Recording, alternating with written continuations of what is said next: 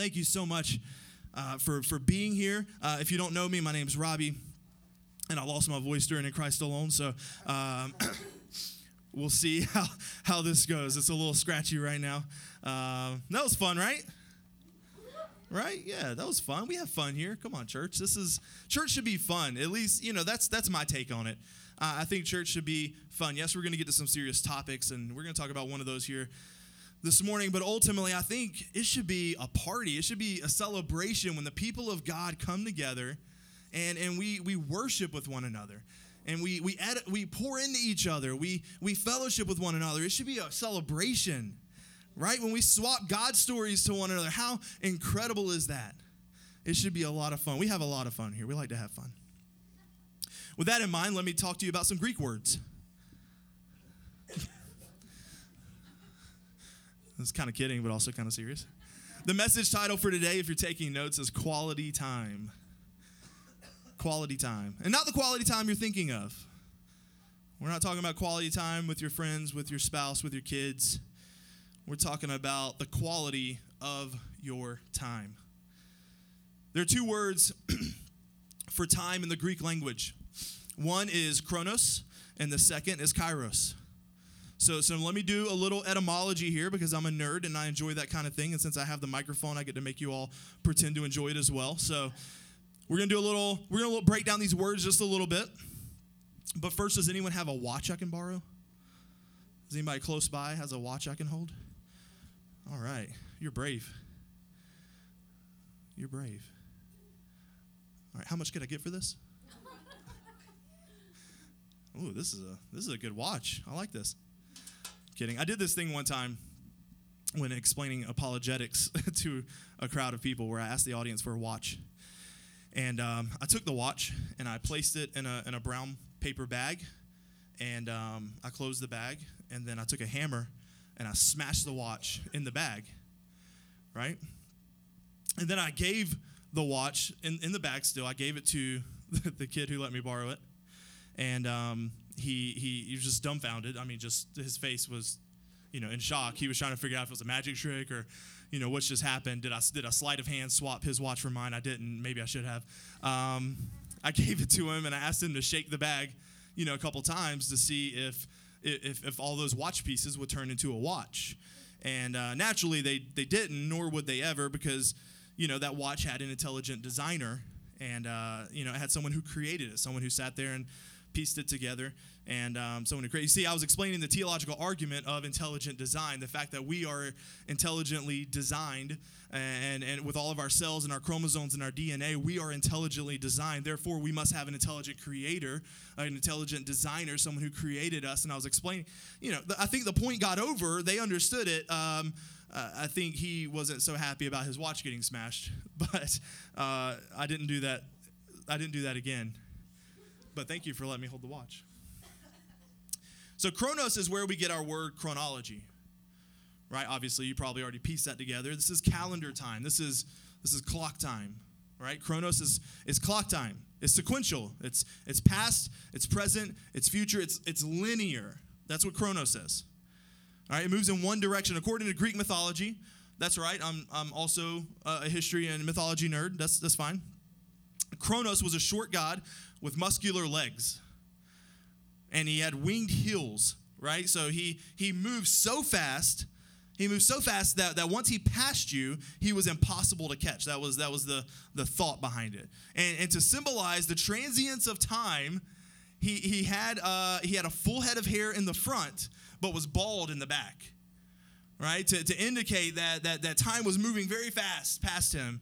And by the time got to the back of his head, he was old. He was an old man, I guess. In other words, you can't grasp the present once it's past.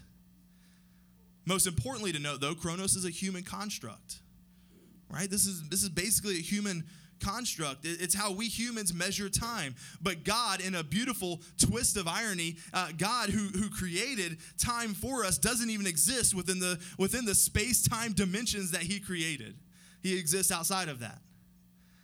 He's outside of that. He supersedes that. And that's why we have to be very careful not to put God on our clock. All right, we can't put God on our clock, our timeline. By the way, just a little history lesson for you. It wasn't until the 14th century that we invented what is known as the mechanical clock, right? Even then, the clock had no minute hand. It was just like hours. Later on, they decided to break it down into like 15-minute quarters, and then it was much later on in 1670 that the minute hand finally became commonplace. And it wasn't even that super important or relevant, because portable timekeeping devices weren't even invented until the 18th century, and it was in 1786 that Europe, England specifically, exported like 80,000 clocks and watches, and all of a sudden we're on the clock. Humans are on the clock at that point, and it's all been time. On time. I'm late. I've got to get somewhere. Time. The second word for time is kairos. You can have this back. The second word for time is kairos. So chronos, linear, past, present, future. Kairos refers to a window of opportunity, a critical moment, an appointed time. There's a passage in Esther 4:14. We're going to come back to this a little bit later, but I want to read it right now. For if you remain silent at this time, relief and deliverance for the Jews will arise from another place. But you and your father's family will perish. I love this. And we're going to talk about this in just a moment. Who knows but that you have come to your royal position for such a time as this, a moment, a critical moment as this. A window of opportunity. Really, it's quantity versus quality. That's the two types of time we're talking about. Chronos is quantitative. It counts the minutes. Kairos is qualitative. It captures the moment. It's the carpe diem. It's the seize the day. It's the quality time well spent. Looking at the etymology of kairos, kairos is actually an archery term, and it refers to an arrow. I thought about bringing the full-on crossbow, but I thought that would scare some people, so just brought the arrow. Don't play with this. That tip is very sharp. It's an archery term that refers to an arrow that is shot at the right trajectory with the right force to hit a target. All right? It's a very specific window of opportunity for that arrow to get to where it's supposed to go. If it's a long distance away, the archer knows that there will be more variables that will come into play. The wind, all right, the wind speed is going to play a factor. The hills, the whatever the topography of where you're shooting at is going to play a factor. There's going to be some variables. In fact, that arrow must be aimed off target in order to hit the target sometimes. Hear me, church, because that'll preach. Sometimes an arrow has to be aimed off target to hit the target. Sometimes life throws things at you. Things that cause you stress and heartache and frustration, that cause you to have to aim a different direction, but still heading for the same target, all right? Just taking a slightly different route. Some of you are not in the job that you thought you would be in this point of your life. That doesn't mean that job, that target is not there. It just means that maybe you have to go a different route to get there. Maybe not the traditional route, maybe a different route. Doesn't mean your target is gone. You just had to readjust your aim a little bit. Some of you thought that your family would look different by now. Maybe you'd be married and you'd have a lot of kids, or maybe you'd have less kids than you have right now. Maybe you thought that's how your life was going to go. But you know what? That arrow, the family target is still there. That arrow is just taking a different path. You see, church, it's the ability to evaluate those variables. That is kairos. It's the time we're talking about. So hear me this morning. The time management, as in chronos, it's important. The psalmist even tells us to number our days. It says we're supposed to number our days. It is so important, and I am honestly pretty bad at it. Brandon Henson is a church planner, a friend of ours from Decatur, Georgia. He was here speaking just a few weeks or months ago. I have no concept of time. I'm that bad at it. I don't even know how long ago that was. But he gave us some bags of jelly beans. If you were here for that, you remember he gave us some jelly beans, and he said that these jelly beans, there's 24 in every bag, and these represent the hours of your day. Right? And so it was a very great example, and we took 8 of them out and we ate them because we spend 8 hours sleeping, on a good day, and then we've got like some time doing work, and we've got time doing school, and we've got time doing all of these things. And so the thing is I think I have more than 24 jelly beans in any given day. I double book. I book things back to back. I make it very hard on myself to be able to do everything that I want to do. I create overlap. I'm terrible at time management. I am late for almost everything. My poor wife can attest. She is an on-time person. I am not. I'm not an on-time person. Never have been. Working on it. Chronos is important. It's important to be able to manage your time well. Absolutely. All right, it's very, very important. We need to be good stewards of the time we've been given. But church, if you don't control your calendar, you know your calendar is going to control you. So you've got to start establishing some boundaries. But I think even more important than managing our time, which is really another sermon for another day, is redeeming the time we have. Making the most of it. Making that time quality time. Ephesians 5:15-16. Look carefully then how you walk, not as unwise, but as wise. Verse 16, pay close attention to this, church. Making the best use of the time, because the days are evil. I love the NIV says it this way. That was ESV. NIV says it this way. Redeeming the time, because the days are evil. That little word for time in Ephesians 5:16, that word is kairos.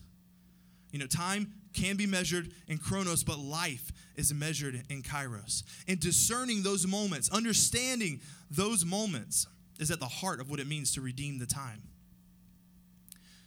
I think it's basically this idea of living each day as if it's your first day and your last day. Living each day as if it's your first and your last. It's seeing and seizing God-ordained opportunities. It's being fully present right here, right now. It's understanding that this is the day that the Lord has made, and we're going to rejoice and be glad in it. I think it's discerning the promptings of the Holy Spirit, understanding what He's calling you to do, and I think it's recognizing those very critical moments, those teachable moments, those holy moments. It's redeeming the time that we've been given. Redeeming that time and ensuring that it's quality time. So that's what we're going to talk about for the next 2 weeks. Today, we're not going to finish the message. We're going to have to leave you with a cliffhanger, and then we're going to bring you back next week, and we're going to wrap it up. So let's go back to the message, the passage that I referenced just a few moments ago. It's Esther 4:14. It says this, that for if you remain silent at this time, relief and deliverance for the Jews will arise from another place, but you and your father's family will perish. And who knows but that you have come to your royal position for such a time as this. I want to catch you up on the drama taking place here. This is coming out of the book of Esther, and I want to give you a super quick flyby of the situation.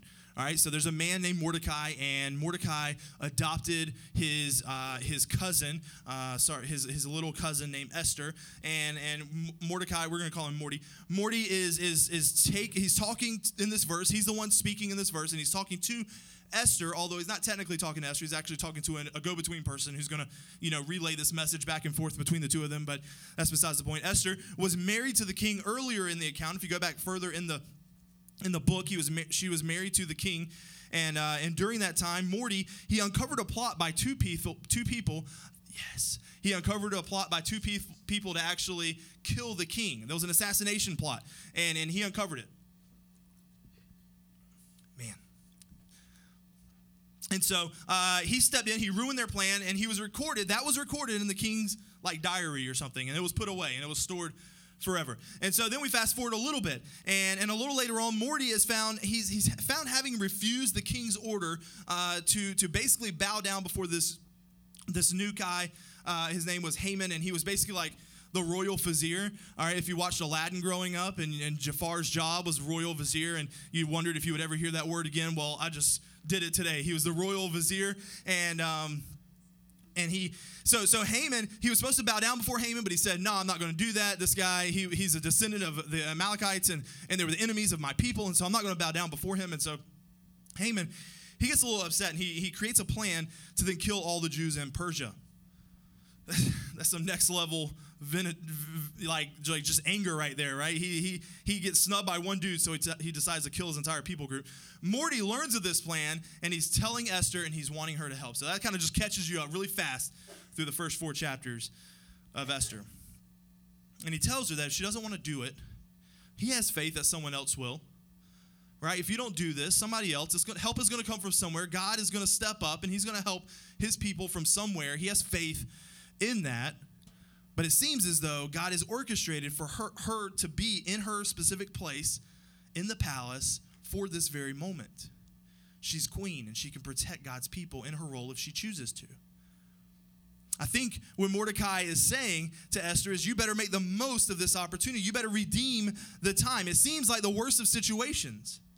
The Jewish people are on the brink of genocide, but Mordecai has a unique perspective. He knows that God is setting Esther up. And here's what I believe, and here's what I came to tell somebody this morning. God is doing the same thing in your life. But you have to redeem the time. You have to redeem the time. You have to have quality Kairos time. So I want to talk to you about how we do that and share several lessons about stewarding quality time, discerning God's timing, and capturing those Kairos moments. I want to share those over the next little bit, and then we'll pick it back up again. Next week, we'll finish it. Next week, it's going to be a two-parter, to be continued. And if you've read any of a book that I recommended several months ago, Mark Batterson's Chase the Lion, then one or two of these points might sound kind of familiar. But here we go. Number one, and this is going to sound like a platitude. I understand. I get it. But it's true. And I would be remiss if I didn't start here. Number one, you have to trust God's timing. You just have to trust God's timing. And that is not an easy pill to swallow. I understand. Let me say this, and I think many of you can relate. Possibly the hardest thing about trusting God might be trusting God's timing. That's just me. Maybe that's you. I don't know. But he rarely operates in my timeline. When I need something, I need it now. When I want something, I want it now. God doesn't operate by my now and my needs in this exact moment. Galatians 6:9, do not be deceived. God cannot be mocked. A man reaps what he sows. Whoever sows to please their flesh from the flesh will reap destruction. Whoever sows to please the Spirit from the Spirit will reap eternal life. Let us not become weary of doing good, for at the proper time we will reap a harvest if we do not give up. At the proper time. When is that? Is that today? Is that tomorrow? Is that next week? Is that next month? Is that next year? I need to know. When is that proper time? When do I get to see the reward? When do I get to experience the harvest? Let me make an observation right here. And you're not going to like it. I don't like it either. But I think it's critical to understanding the way that God works. God doesn't always reward good deeds on the spot. Church, I think if you can understand that, a lot of your frustration with God might go away. It might just subside a little bit if you can actually understand that God does not always reward good deeds on the spot. Sometimes there's a time-delayed blessing, a time-delayed miracle, a time-delayed answer. In fact, I would go so far as to say that sometimes the answer isn't even one that we're going to discover on this side of heaven. The blessing might be one that only comes, the reward might be one that only comes in heaven, and I'm okay with that because that's the goal. That's the target. We were not made for this world. So the story in Esther, I think, is such a great example. So the Jewish people are on the brink of genocide, as I said, a plot hatched by a man named Haman who hates Mordecai. And Haman comes up with this plan. He erects a 70, this guy is next level in everything he does, a 75-foot pole in which to impale Mordecai. And on the eve of Mordecai's execution, God shows up in a big way. Let's read out of Esther 6:1. We're going to fast forward just a few chapters. That night, this is the night before Mordecai is supposed to be killed, the king could not sleep. So he ordered the book of Chronicles, the record of his reign, to be brought in and read to him. That's nice. I wish somebody would just come read to me at 3 in the morning when I'm lying awake staring at the ceiling. That would be a nice thing. It was found, recorded there, that Mordecai had exposed Bigthana and Teresh, two of the king's officers who guarded the doorway, who had conspired to assassinate King Xerxes. Okay. And this is nice. This is a nice revelation on the eve of Mordecai's death. But here's what you have to understand. When Mordecai uncovered the plot, it went unrewarded and unnoticed. If I'm Mordecai, I would have been frustrated in that moment. Back then, back early on, we didn't read that passage, but I explained to you that he found out that these two people were trying to kill the king, and he actually stepped in and stopped it from happening. It was recorded, but he was never rewarded. Right? So I think if I were him, I would have been upset. I would want to be rewarded. I want like a ransom. I want some money, some gold. I want a good position. You know, I want some public recognition. But I think sometimes God has a different plan and a different timeline that he's working, and you have to love this. he flips the script in one fell swoop. Mordecai's supposed to die. The king reads this revelation, right? And then all of a sudden, the next day, I love this, Morty, he goes from death row to riding the king's horse and wearing the king's robe and signet ring. And there's a parade through the streets while Haman is impaled on the 75-foot pole that he made for Mordecai. Think about this for a second. Just think about this for a second. What are the chances that King Xerxes would get a case of insomnia on the eve of Mordecai's execution? All right, what are the chances there that that would happen? Now, as the king, I can only imagine that he probably has one of the biggest libraries known to man at this time. He's got a massive, massive library. I can only guess how many books he has in that library. What are the chances that whoever is his, nighttime reading maiden goes and chooses the exact right one that has Mordecai's account in it? And furthermore, out of this book, what are the chances that this exact story is open and read to the king in that exact moment? I think you understand what I'm getting at. The hand of the Lord was here. God was working and moving in this moment. I think it's obvious that God is involved so much in this story. And what I'm trying to get at is redeeming the time is the ability to discern the difference between coincidence and providence. I'm not suggesting that it's easy and we make mistakes both ways, but I think it's important for us to recognize that there's a God who is ordering our footsteps, who is preparing good works in advance, who finishes what he starts. And even though sometimes those good deeds don't get rewarded right on the spot, I have seen God show up in a time or two and give me the reward, the time delayed blessing that would make me appreciate the fact that the blessing didn't actually happen when I wanted it to happen, right? That blessing comes later, and it was so much better later.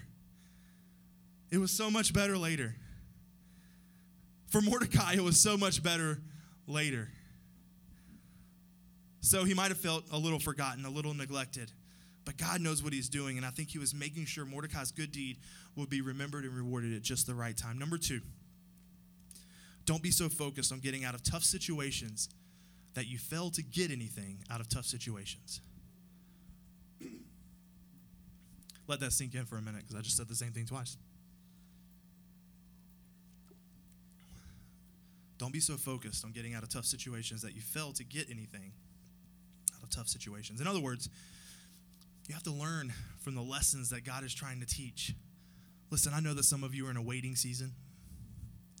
I know that some of you are in a season of life right now where you're just waiting and you don't know what's coming next, and you don't know what God's going to do, and you don't know how things are going to work out, and you can't see the silver lining, and you're not sure how things are going to play out tomorrow or next week or next month, and it's just a waiting game. And believe me, I've told you how much I hate waiting. I get it. But here's what I want you to know. The goal is not the goal. The process is the goal. It's the process that matters so much more. It's not about accomplishing your dream. It's about who you are becoming in the process. Are you being transformed into the image of Jesus Christ? I found that happens more effectively when it takes longer. And it's harder because then God can work on my character a little bit. And Lord knows my character needs some work. I always go back to James chapter 1, verses 2 through 4. Count it all joy, my brothers, when facing trials of many kinds, because you know that the testing of your faith produces steadfastness. And let steadfastness have its full effect, that you may be perfect and complete, lacking in nothing. During those times, God is teaching us. He's shaping us. He's molding us. What is God trying to teach you in the times of waiting? What is he trying to show you in the moments of despair? What is he wanting you to see in the seasons of struggle, church? Let's focus on that. Let's look at that, because the process is so important. I think here's the danger that many of us struggle with. Mark Batterson calls it this. He calls it the win-then syndrome. The win-then syndrome. It usually begins... All right, it starts usually when you are a kid, or when you get your license, or when you go to college, or when you graduate from college, or when you get a job, or when you get married, or when you have kids, or when our kids go to college, or when your kids graduate from college, or when you retire. Then life is going to be good. The when-then syndrome. When this happens, then things are going to be great. Nope. No. That's not it. Church is not about changing our circumstances. It's about changing us. So what we do is we pray and we ask God to change our circumstances, and those are the very circumstances that God is using to change us. We're praying against what God is trying to do in our lives. But here's what I know for sure. God loves you too much to bless you before you are ready to be blessed. You have to understand that. He loves you too much to bless you before you're ready to be blessed. If you don't have the character to support the blessing, what happens is the blessing then becomes a curse. If your goal is financial independence, that is great. But I'll tell you this, if the motivating factor is greed, then that blessing is now going to become a curse in your life. It's going to become a liability. In fact, anything that you're doing out of the wrong motivation can become a liability in your life. But if the goal is generosity, now that blessing is a blessing because you are flipping the blessing and blessing others. So I think what I'm getting at is this, and it's a tough one to pray, but this is what we want to pray. God, I don't want you to bless me beyond my ability to steward that blessing. Don't bless me beyond my ability to steward that blessing, and that is scary. But I don't want my gifts to take me someplace where my character can't sustain it, because that is going to be a hard fall, church. I told you this is a tough subject. Number 3, don't put a period where God puts a comma, and don't put a comma where God puts a period. I wish I could take credit for writing that line. I don't even remember where I first heard it. I think I read it, I saw it on Pinterest or something years ago, but let me tell you, this phrase has stuck with me. Like something you read in a book as a kid or as a teenager, and it just sticks with you, or something you saw on a TV show, or something you heard in a message, or something you read in the Bible, whatever. Like, this is just one of those phrases that just stuck with me. Because we tend to do that. I tend to do that. God is still working, and we close the door, period. Or, in other situations, God clearly closes the door, and we keep adding comma after comma after comma, hoping that door is going to open back up, and we try to keep hope alive for something that God said no to long ago. Let me give you some examples in Scripture of what I mean. Story of Lazarus, John 11. Martha said, period. Jesus said, comma. Martha said, he's dead. You're too late. Jesus said, even if you die, you will live. There was a period there. God said, no, there's a comma there. The crucifixion, Mark chapter 15. The people put a period at 3 p.m. when Jesus spoke his last, when he breathed his last breath, and whenever he died on the cross. The people put a period there, but God placed a comma. You see, the story wasn't over. Jesus will be resurrected 3 days later. Just when you think it's over and you think you see a period, God reveals a comma. Peter, after the resurrection, John 21, Peter gave up hope. He returned to fishing. He spent 3 years with the Creator, and he went back to fishing. He put a period on his ministry. Jesus says, it's just a comma. Peter, I'm going to call you forward, and you're going to be the rock on which I'm going to build my church. Let me give you something else you can relate to. We see a single seeming failure in our life as a period. Well, I gave it the old college try, and it didn't work out. Let's put a period on that, and let's move on. Remember, church, God does not operate on our time. Just because you didn't initially succeed doesn't mean it's over. Sometimes some things need to pass before your dream comes to reality. We talked about dreams a few series ago. Sometimes he still needs to groom you for the task at hand. Sometimes he needs to prepare you for what's to come.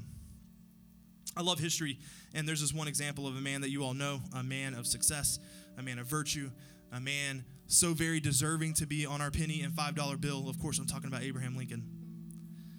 Let me share with you a few things, a quick list of the apparent periods in his life that were actually just commas. He lost his job in 1832. He was defeated for the legislature, also in 1832. His business failed in 1833. He was elected to the legislature in 1834, but then he suffered the loss of his sweetheart who died in 1835. He suffered a nervous breakdown in 1836. He was defeated for Speaker of the state legislature in 1838. He was defeated for his nomination for Congress in 1843, but 3 years later in 1846 he was elected to Congress. He lost his renomination for Congress in 1848. He was rejected for the position of land officer in 1849. He was defeated for the Senate in 1854. He was defeated for the nomination of Vice President of the United States in 1856. He was defeated again for Senate in 1858. Abraham Lincoln was elected President of the United States in 1860, and the rest is history. Let me just encourage someone in this theater this morning. Some of you think that God has said no, but maybe you misinterpreted what God was saying. Maybe he was saying, not right now. We've still got to work. We've still got some work to do. We still got some stuff to do in your life. We still got some character to develop. We still got to get you ready for the blessing that's to come, because you're not ready yet, child. We got to take some time. We're operating on God's time, not our time. Let's not put a period where God puts a comma. I think time is a kind of a funny thing. There's never enough of it, yet we're constantly wasting it. Next week, I have a few more lessons on ensuring your time is quality, well spent, and then we're going to look at some practical ways to steward your time for God and for others. So be sure to come back and get the rest of this, because time is the one thing that we don't get more of. It's the most valuable resource God has given us. We think it's our money. It's not. Our time is the most valuable resource God has given us. We don't know how much of it we have. We want to make sure that every bit of it is quality time well spent. This is why this subject gets 2 weeks and treasure and talent only get 1 week each. Time is such a precious commodity, such a gift from God, and we need to be better at how we use it. Let me pray over us, and we're going to worship some more here this morning before we leave. God, we thank you so much for the time that you've given us. We thank you so much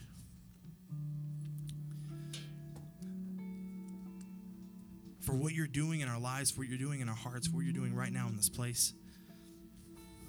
We pray that we can be good stewards of our time. We think about being good stewards of our resources, of our money. You know, some of us are really good and diligent about making sure that we're stewarding our money well. That's a popular one. A lot of us steward our stuff really well. We steward our homes and our cars. But God, may we be good stewards of our time, of your time, the time that you've given us here on this earth. I pray over each and every person in here this morning, God, that you would be moving and working in their lives. That if they're in a season of waiting, God, that you will just show them that you have a plan and there is hope to come. That whether it happens right now on this earth or whether it happens on the other side in heaven, God, that you will give an answer and that there will be a blessing. That you will calm our souls, that you will just give us peace and rest in these moments, and that we will lean into what you're doing in our lives. If there's character to be developed, God, that we will lean into that.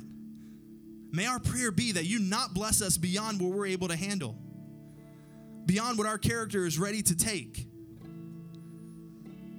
May you only bless us exactly as much as we need and as we are able to use and steward.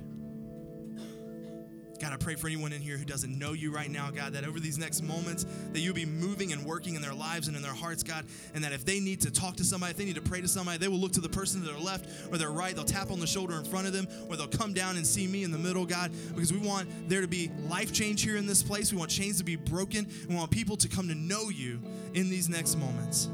God, we give you these last moments of our gathering here this morning. May you move mightily in this time. We love you so much. It's in Jesus' name I pray. Amen.